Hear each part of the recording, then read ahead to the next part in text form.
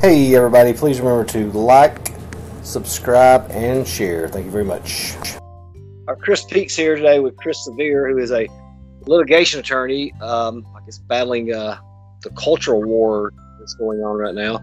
I'm just going to let you go ahead and tell a little bit about the group so I don't butcher it right here. No, we have a group. It's called Special Forces of Liberty. When we file a lawsuit, we're proceeding under what's called de facto attorneys general.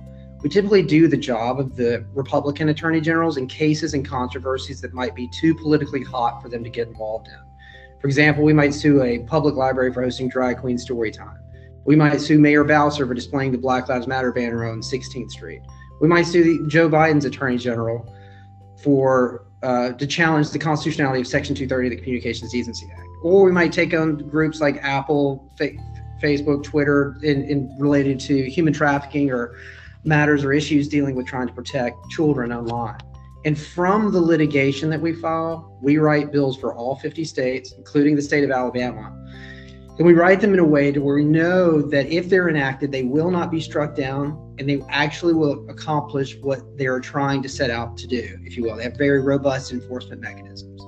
So we have a website at specialforcesliberty.com, and on that website under legislation by state are right now 7 bills that deal with most of the main cultural war issues. And if someone listening would go to the website and check out the bills, if they would download those bills and send them to members, especially of the House Judiciary, Senate Judiciary, House Education, Senate Education committees, and just simply say, hey, I live in the state, like the state of Alabama, for example, and I want these laws to become, these bills to become laws in our state, it would go a long way.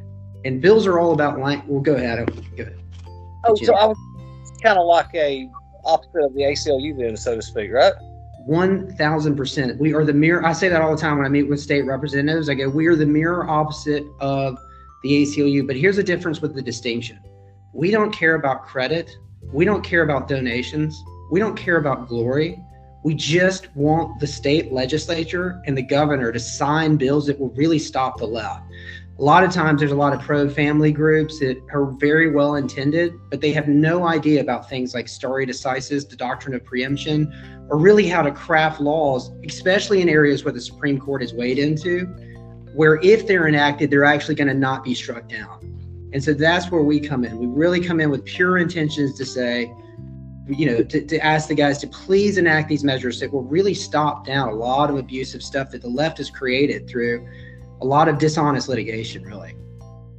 How long's your group been, how long's this been formed? Really since 2017, we've been working with the state legislatures. The first state rep I ever worked with was Jack Williams from the state of Alabama. He's now back as a senator. And I'd filed all these lawsuits against Google and Apple to try to get them to modify their products to protect children online and to reduce the demand for human trafficking by blocking human trafficking websites. And I took it to Jack first, Senator Williams, I should say, and said, man, what do you think of this? And he goes, this is great, but you're going to have to write a bill out of all this litigation yourself. And so I set up in that time to figure out, how to do it, legislation 101, and, really gotten the hang of it now that it's 2022 and we're still going state to state. We finally have really got it down. And it's not one area we work on. We have a bill called the Stop Woke Act, which is the way to get rid of CRT in public schools. The way we invoke Supreme Court precedent like Torcaso versus Watkins, the way we frame CRT as religious ideology, the way we weaponize taxpayer standing doctrine, the way we weaponize logical nexus doctrine. That language that we have is not shallow. It really will survive judicial review and solve the problem. We have another bill called the SMAC Act, the Social Media Accountable Censorship Act. About 26 states have run a variation of this. Last year, we were calling it the Stop Social Media Censorship Act, but after having hearings in Missouri, Louisiana, Maine, and so forth, we modify the language so we now know it's absolutely perfect. So if the states will introduce and enact that, it will absolutely survive judicial review and stop social media censorship. We have a bill called the School Establishment Clause Act. It's called SECA, and that is the bill that will get rid of boys participating in girls' sports, transgender bathroom policies. It will get rid of LGBTQ indoctrination in public schools. bills like the Fairness of Women's Sports Act, they're well intended, but they're completely preempted under decisions like Bostick, Windsor, and Obergefell. And the people that came up with that, you know, they don't understand. They're not litigators. They don't really haven't experienced really what the doctrine of preemption is and what stare decisis is and how to get around it. So that's why we're coming to the state legislatures to say, we're not here to take your job. We're not here to just boss you around. We're here to provide you with weapons, pieces of paper with words on them, that if you will introduce and enact this, you will solve the problem to protect your constituents. And you go ahead. Sorry. That doctrine of preemption, I'm not sure I'm familiar with that. Okay, so yeah, this is, and by the way, most people aren't, and most legislatures aren't. And, you know, I'll go meet with a rep and I'll say, you know, Senator so-and-so, what do you do for a living? And they might say they're a farmer, they're a funeral director, they're a business owner. Okay, I know nothing about that stuff. Okay, but I do know stuff about litigation on First Amendment topics. And then also, I'll tell you this, lawyers know just enough to be dangerous on any topic unless they personally litigated it exhaustively, not in state court, but in federal court. Okay, so just want to say that. And then, so the doctrine of preemption, this is how this works. And this is very quickly. The controlling authority in the country is the United States Constitution. That's the highest level of authority. Beneath that, you have the federal government, which is three branches: the Supreme Court, the judicial branch, the president, the executive branch, and the federal Congress. Okay, so anything that, and then below that, you have the state constitution and the three branches of the state government: the governors, the executive, the state legislature, the House and Senate, and the judicial branch, which goes up to the Supreme Court.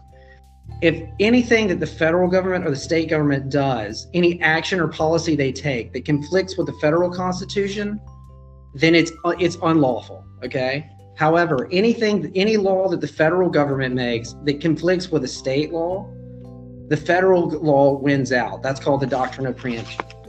The group that's supposed to make federal law is the Congress, the Senate, and the House. However, the executive branch does make law through the bureaucracies and executive orders and so forth.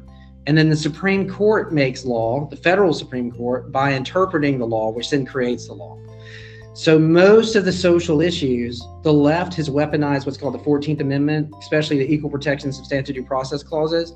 And they have twisted that and misused it to get the court to make rulings that has made bad law. But then the state legislatures, there's ways to get around it, but they persistently do not frame the issues correctly. And so we're here to help them frame it so where you can have Trump appointees, legitimately get rid of a lot of this bad precedent, if you will.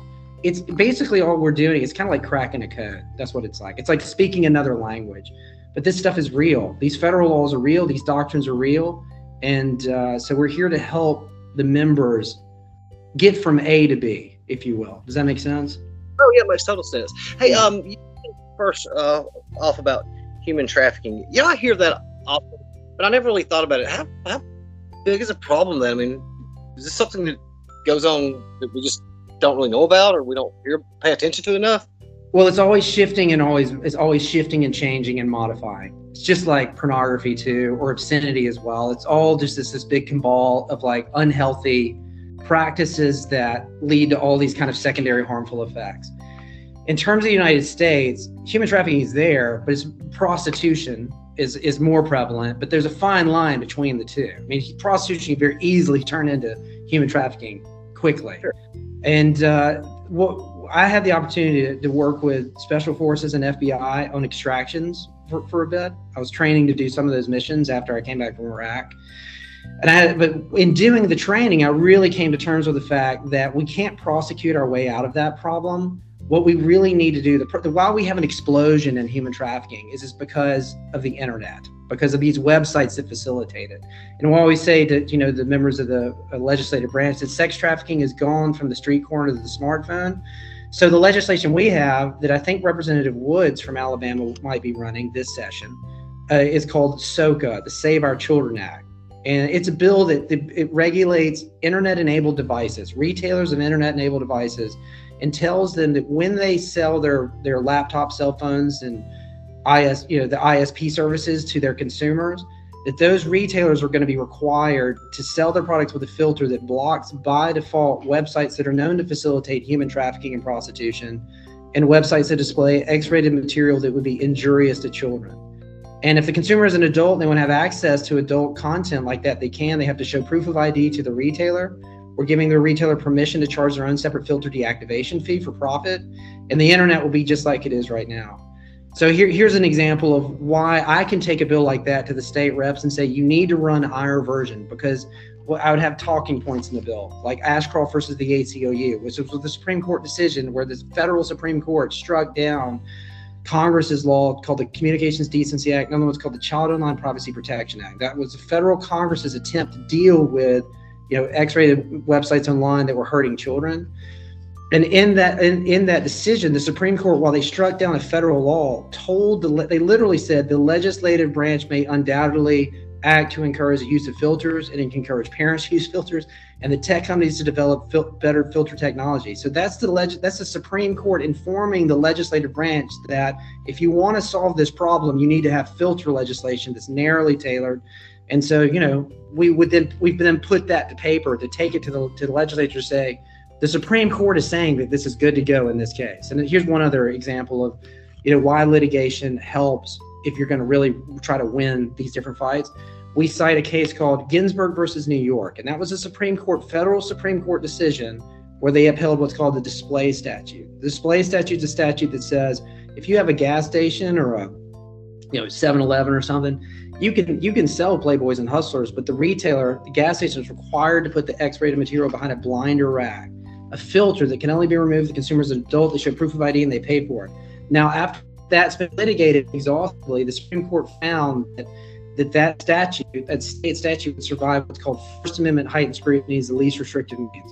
And so what does all that mean? It's all this tricky language and this tricky maneuvering. To get something to work, you really want to solve a problem, you have to thread different needles in. You have to be able to invoke that authority. And so that's what we do. And we try to make it as simple as possible. A lot of our bills, we have legislative findings at the beginning of them, which lays out the roadmap of all the authority that we're relying on. It's basically the talking points. Is the thing that the Attorney General can sink their teeth in to defend the bill. And then below that, you have the actual language. And so, yeah. Oh, I'm sorry. You mentioned a while ago drag queen story time. I remember when that first popped up. Why is that being pushed on kindergartners? I mean, we frame LGBTQ matters as a matter of religion.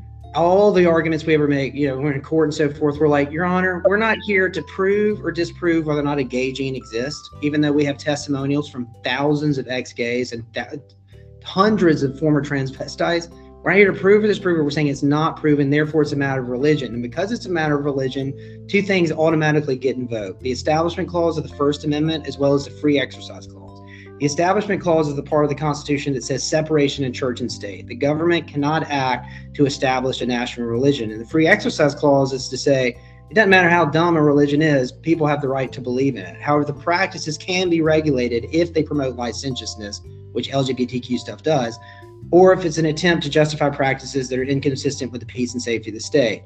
So what we do in all our cases is we say that LGBT ideology, homosexuality, sexual orientation, gender identity, it's a doctrine, it's a dogma, it's a worldview that's inseparably linked to what's called the religion of secular humanism. The Supreme Court of the United States found in case starting in Torcaso versus Watkins that secular humanism is a religion for the purpose of the First Amendment. So once again, because it's basically a series of unproven faith-based assumptions and naked assertions that are implicitly religious and inseparably linked to that worldview, that has, an ultimate concern, they're organized, they have their own, instead of having the cross or the Ten Commandments, they have the rainbow-colored flag and so forth. They have their own incantations and rules and so forth, which they can have, but the government cannot endorse it. So we'll be in court and I'm like, Judge, listen, they can have drag queen story time at the Starbucks or at someone's house, but they can't have it at the public library at the taxpayer's expense. Just like we can't, I'm a Christian, but I don't want us to have a Christian Bible study for children in the public library either. And so when you formulate something as religion, which it is, that what that does is it's the one area of the law that allows taxpayers to file suit, where they have standing under what's called taxpayer doctrine to be able to sue, where they can, we put in all our bills that they can recover attorney's fees so that Christian lawyers would have to actually represent them, and they can get injunctive relief. So, I mean, we've been larding the court record with all kinds of lawsuits on this. We've been suing congressmen who are Democrats for displaying the gay pride flag in the halls of Congress in a way that's way too, like, it kind of creates the impression that the government's endorsing this in general instead of a personal endorsement.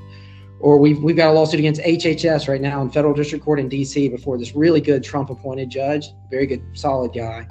And we're basically saying that HHS cannot force doctors to perform transgender surgery against their conscience because those policies are designed to promote the religion of secular humanism. They excessively entangle the government with religion of secular humanism. So when I go see state reps that, they want to get rid of the LGBTQ stuff, everything I'm saying, it's like deer in headlights. They have no idea about any of this stuff. And so I'm looking at them going, here's the language, just get it drafted, just run it, just get it passed through. And if you do that, it will survive in court and you'll actually get rid of the problem. But the hell, so, yeah. This LGBTQ, it seems like it's just become more and more broad because when I look at it, I don't really see trans as gay. That's like a whole different thing to me. I mean, people who are, you can't change your sex like you can't change your color. I mean, remember that girl that was head of the NAACP a couple years ago, that, or she was head of the NAACP, said she was identified as being black. Mm-hmm. Well, I identify as a 65-year-old retired CEO, so I mean, I should get a pension, right? Right. Yeah. So you mean you can self-identification is, we're always saying you have the right to self-identify as anything you want to, a chicken sandwich, whatever you want. But the government cannot recognize or endorse it, because for the government to recognize something that's that controversial, something that's that clearly unproven and more likely than not implausible, it is a violation of the principles of separation of church and state. I mean, the Establishment Clause of the First Amendment was never designed just to prohibit the government from respecting the doctrines of institutionalized religion like Christianity.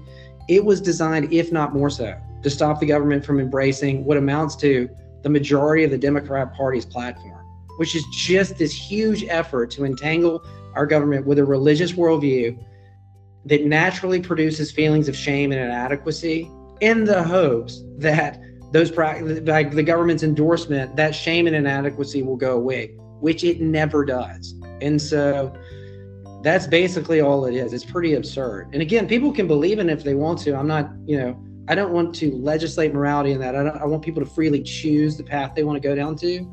But I certainly don't want the left taking our government and coercively imposing their religious worldview on the rest of us, especially given the fact that it promotes licentiousness.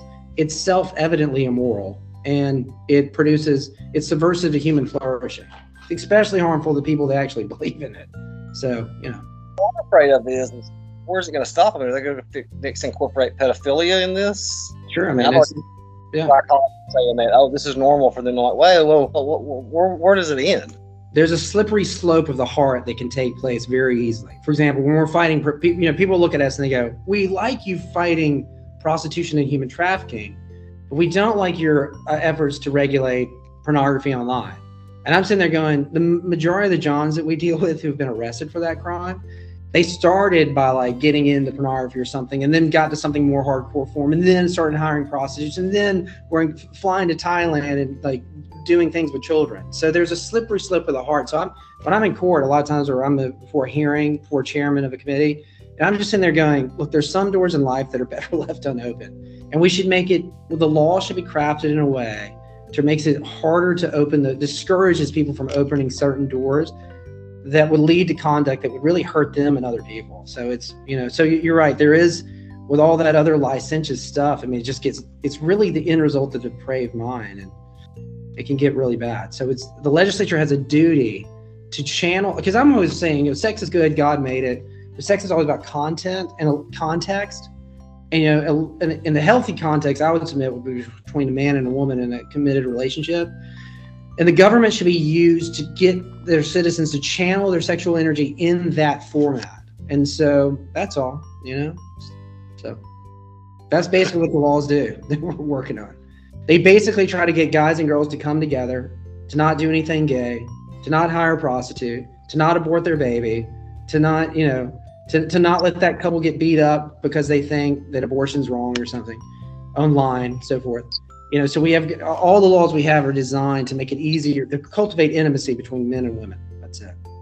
So the terms today, it seems like there's a new one that comes out every day. I remember when I first heard cis man, I thought I was being insulted, and they said, "No, you identify as the gender you was born with." I said, "I didn't need a term to tell me that." And Right. arguing with somebody, and he said, "You don't know what it's like raising a gender fluid child." And I said, "That's what I'm talking about right there. I don't even know what that means." And, Right. when did all this? This had the last couple of years. All these terms just popped up like this. Well, it's, basically starting in 1990. So basically, the big fight that's been going on is America a Christian nation, or are we a secular humanist nation? That's the fight, okay? So I'm in court all the time going, Your Honor, the Supreme Court found in Holy Cross versus Trinity that America is a Christian nation. There you have it. They laid it out there. But then in 1992, Justice Kennedy in Planned Parenthood versus Casey said, at the heart of liberty is a man's ability to find his own meaning of the universe, which can be boiled down to the principle, which basically is saying we're a moral relativist, secular humanist, atheistic nation.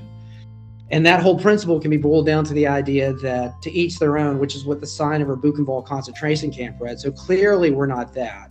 But basically starting in, so you have Dred Scott case from the 1800s, which is a case that says black people are not human enough to be able to vote. That was a Democrat-backed, atheist in charge decision that was rendered. They weaponized the 14th Amendment, Equal Protection and Substantive Due Process Clause to come up with that terrible decision. And then in the 1970s, you had Roe versus Wade, same thing. The left weaponized the 14th Amendment, stretched it in ways it's not designed to be used, and got rid of anything trying to ban and regulate abortion at a time certain.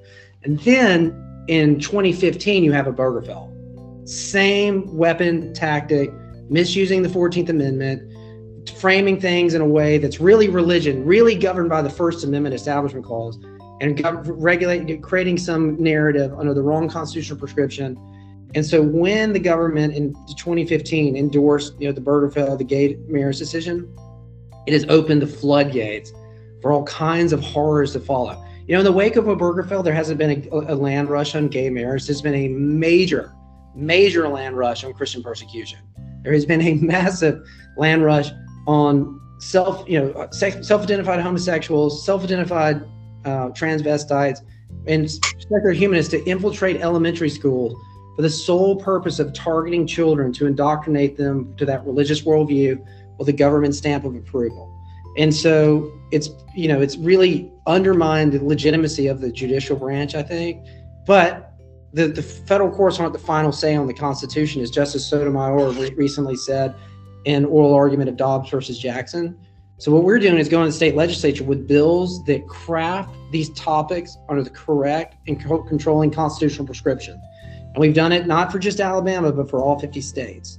And so we're just going from state to state to state to meet with the members, and we're asking the local public to please go to the website, download the language, email it to those members of the House and Senate, and just say, hey, listen, I live here. I want you to take a look at this. I want you to run this. I want you to pass this bill in our state. So I'd like to get your opinion on something. The Democratic Party is what made me a conservative Republican, because they're just so out of touch. What do you think's happened to them over the last 30 or 40 years? Because somebody like Bill Clinton today would be called a rhino. I mean, he wouldn't even get the Democratic on. 100%. I deal with them, and I have tons of friends that are Democrats. They can be fun, that's for sure. And I just, a lot of them, when I'm in a blue state like a Minnesota or somewhere, or New Jersey, and I'll be sitting behind the scenes with them talking to them. I'm like, what do you guys really want to do? And basically, you've got the power. Congratulations. Now, what are you going to do with it? It's kind of like Biden's got the power on the federal level, right? They got Congress and they have the presidency. But what are they doing? A lot of times they really don't know what to do, other than they're just like, well, we want more policies that will give us more power. That's basically what drives them. And another thing is, I really think that they're very much like a cult. I think that they have this, they are looking for purpose, they're looking for meaning, and they really want to turn the government into their own private church, which they're not allowed to do. And, I do think there's hope that they could come back from the edge, but it's almost like sometimes people have to come to their end. It's like an addict, right? They have to hit rock bottom before they come out of it. But the best thing we can do is get Christian, conservative, non-rhinos elected to office. They can have discernment that would enact the kind of policies that groups like ours are making, that are designed to restore the rule of law and promote human flourishing. That would kind of pull us back from the brink. I definitely think there's a lot of Democrats I work with who are totally sick of all the LGBTQ crap. They're totally sick of all the racism, weaponizing racism and division.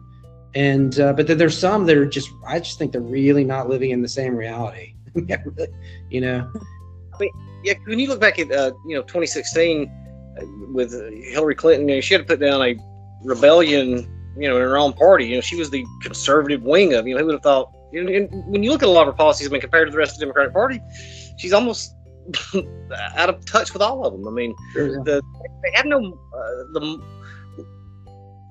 what do they call them? Progressives wing of the party.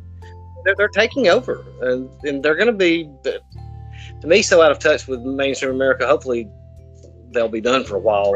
Well, my thing about the progressives is that they're willing to fight for something. That's for sure. They're not squish. They believe in something, then they're going 150 miles an hour in that direction. And people like to see that kind of leadership. However, the direction they're going in is asinine and disastrous. It's really absurd in every way. But what we need on our side is Republican Christian types that will fight in the other way and really be willing to fight. I look at a lot of these guys and I'm like, don't think you're going to be here forever. I can't tell you how many state reps and senators that I was working with from 2017 to now that are dead, or that have, something happened and they're gone, And so I'm just sitting there going, while you have the power, for Christ's sakes, we need to use it to stop a lot of this leftist stuff from going on, because, they're coming for you, basically, as Trump would say. He's the thing standing in between them. And, we have the weapons to shut a lot of them down. And so what we need responsiveness, and we need people, to get involved. And so, yeah, it takes a lot of different elements coming together to really stop it. But really, people just moving out in faith to try to do good can go a long way. Well, great, Chris. That's all the questions I've got for you with that. Is there anything else you want to add to it? The biggest thing is, I'm just a Christian who's operating in an area of expertise that I know, which is I just was trained to do law. And from litigation, we do have bills on all the culture war topics. Well, there's at least 7. We'll have another round of 7 probably by 2024. But I just ask anyone listening to this to go to specialforcesliberty.com, go under legislation by their state, download the bills. I want them to read it themselves the best they can. See if they can make their way through it. There's some videos we have that kind of explain the spirit of the bills, try to break it down so it's more simple to understand. But if they would do that, and if they like it, if they would take the proactive step of reaching out to their state representatives, their state Senate members, especially on the judiciary or House or education committees, but it could be any of them really. If they would just email them to them and ask them to say, listen, I live in this state, I vote in this state, I want you to pass these bills. If they would just do that, then those guys have legal counsel and some advisors that can look at it, and they might come back and say, absolutely, that would be great. Because, our team doing this, we only can live and vote in one state. And although we're working all over the place, it's very meaningful if it's coming from people in the individual states, if that makes sense. Yeah, it does. And you said y'all were doing this in all 50 states. So we are. How hard is it? Maybe this like going into Massachusetts and Washington and Oregon, filing these lawsuits. Well, so we had Representative Leaf in Oregon who was carrying a bunch of things for us, but he died of cancer this year. We have Representative Clippard, former state trooper. He's a state trooper actually, and he's a colonel in the military. And he'll carry he's carried some stuff for us, especially on abortion funding issues in Washington. Massachusetts is a total nightmare, but we have states like Rhode Island, for example, where we have Representative Price, former Marine, and I've asked Price will probably carry all 7 bills. Or we have someone like in Maine, we have Representative Heidi Sampson. She's great. I think she carried 5 things for us last year. So we have people in those states that are willing to fight. And basically, the thing is the guys, and this is probably good for you to hear. The people from Alabama understand this. In the blue states, like where you have a state like Hawaii or Rhode Island, let's take Rhode Island, where they have 9 Republicans total in the House. That's it, okay? The rest are all blue. All right, those Republicans love the bills that we have because they weaponize the federal Constitution and tell the state legislature, their fellow colleagues, doesn't matter that the other side has power. They need to, pass the bills that we're presenting because it's what the federal Constitution requires. And it's framed right and everything's right. But of course, the blue guys up there just say, well, we don't care what the Constitution says. We're just going to continue to ignore it. We'll take the same bills to Alabama, Mississippi, and Arkansas, where we have a supermajority of red. But because the bills are complex, they're not just really simple and short and everything. They continually, in the red states, run these very simple and short bills that, number one, are unconstitutional. Number two, they really don't have robust enforcement mechanisms. So at least when I get the blue states to just run the bills, I can go screaming back to Alabama and say, for Christ's sakes, we need you guys to run the bills like they're doing in the blue states. And so it's helpful to have, as many states as possible pushing the measures, because they do simply reflect what the federal and state constitutions for the state require. So, yeah.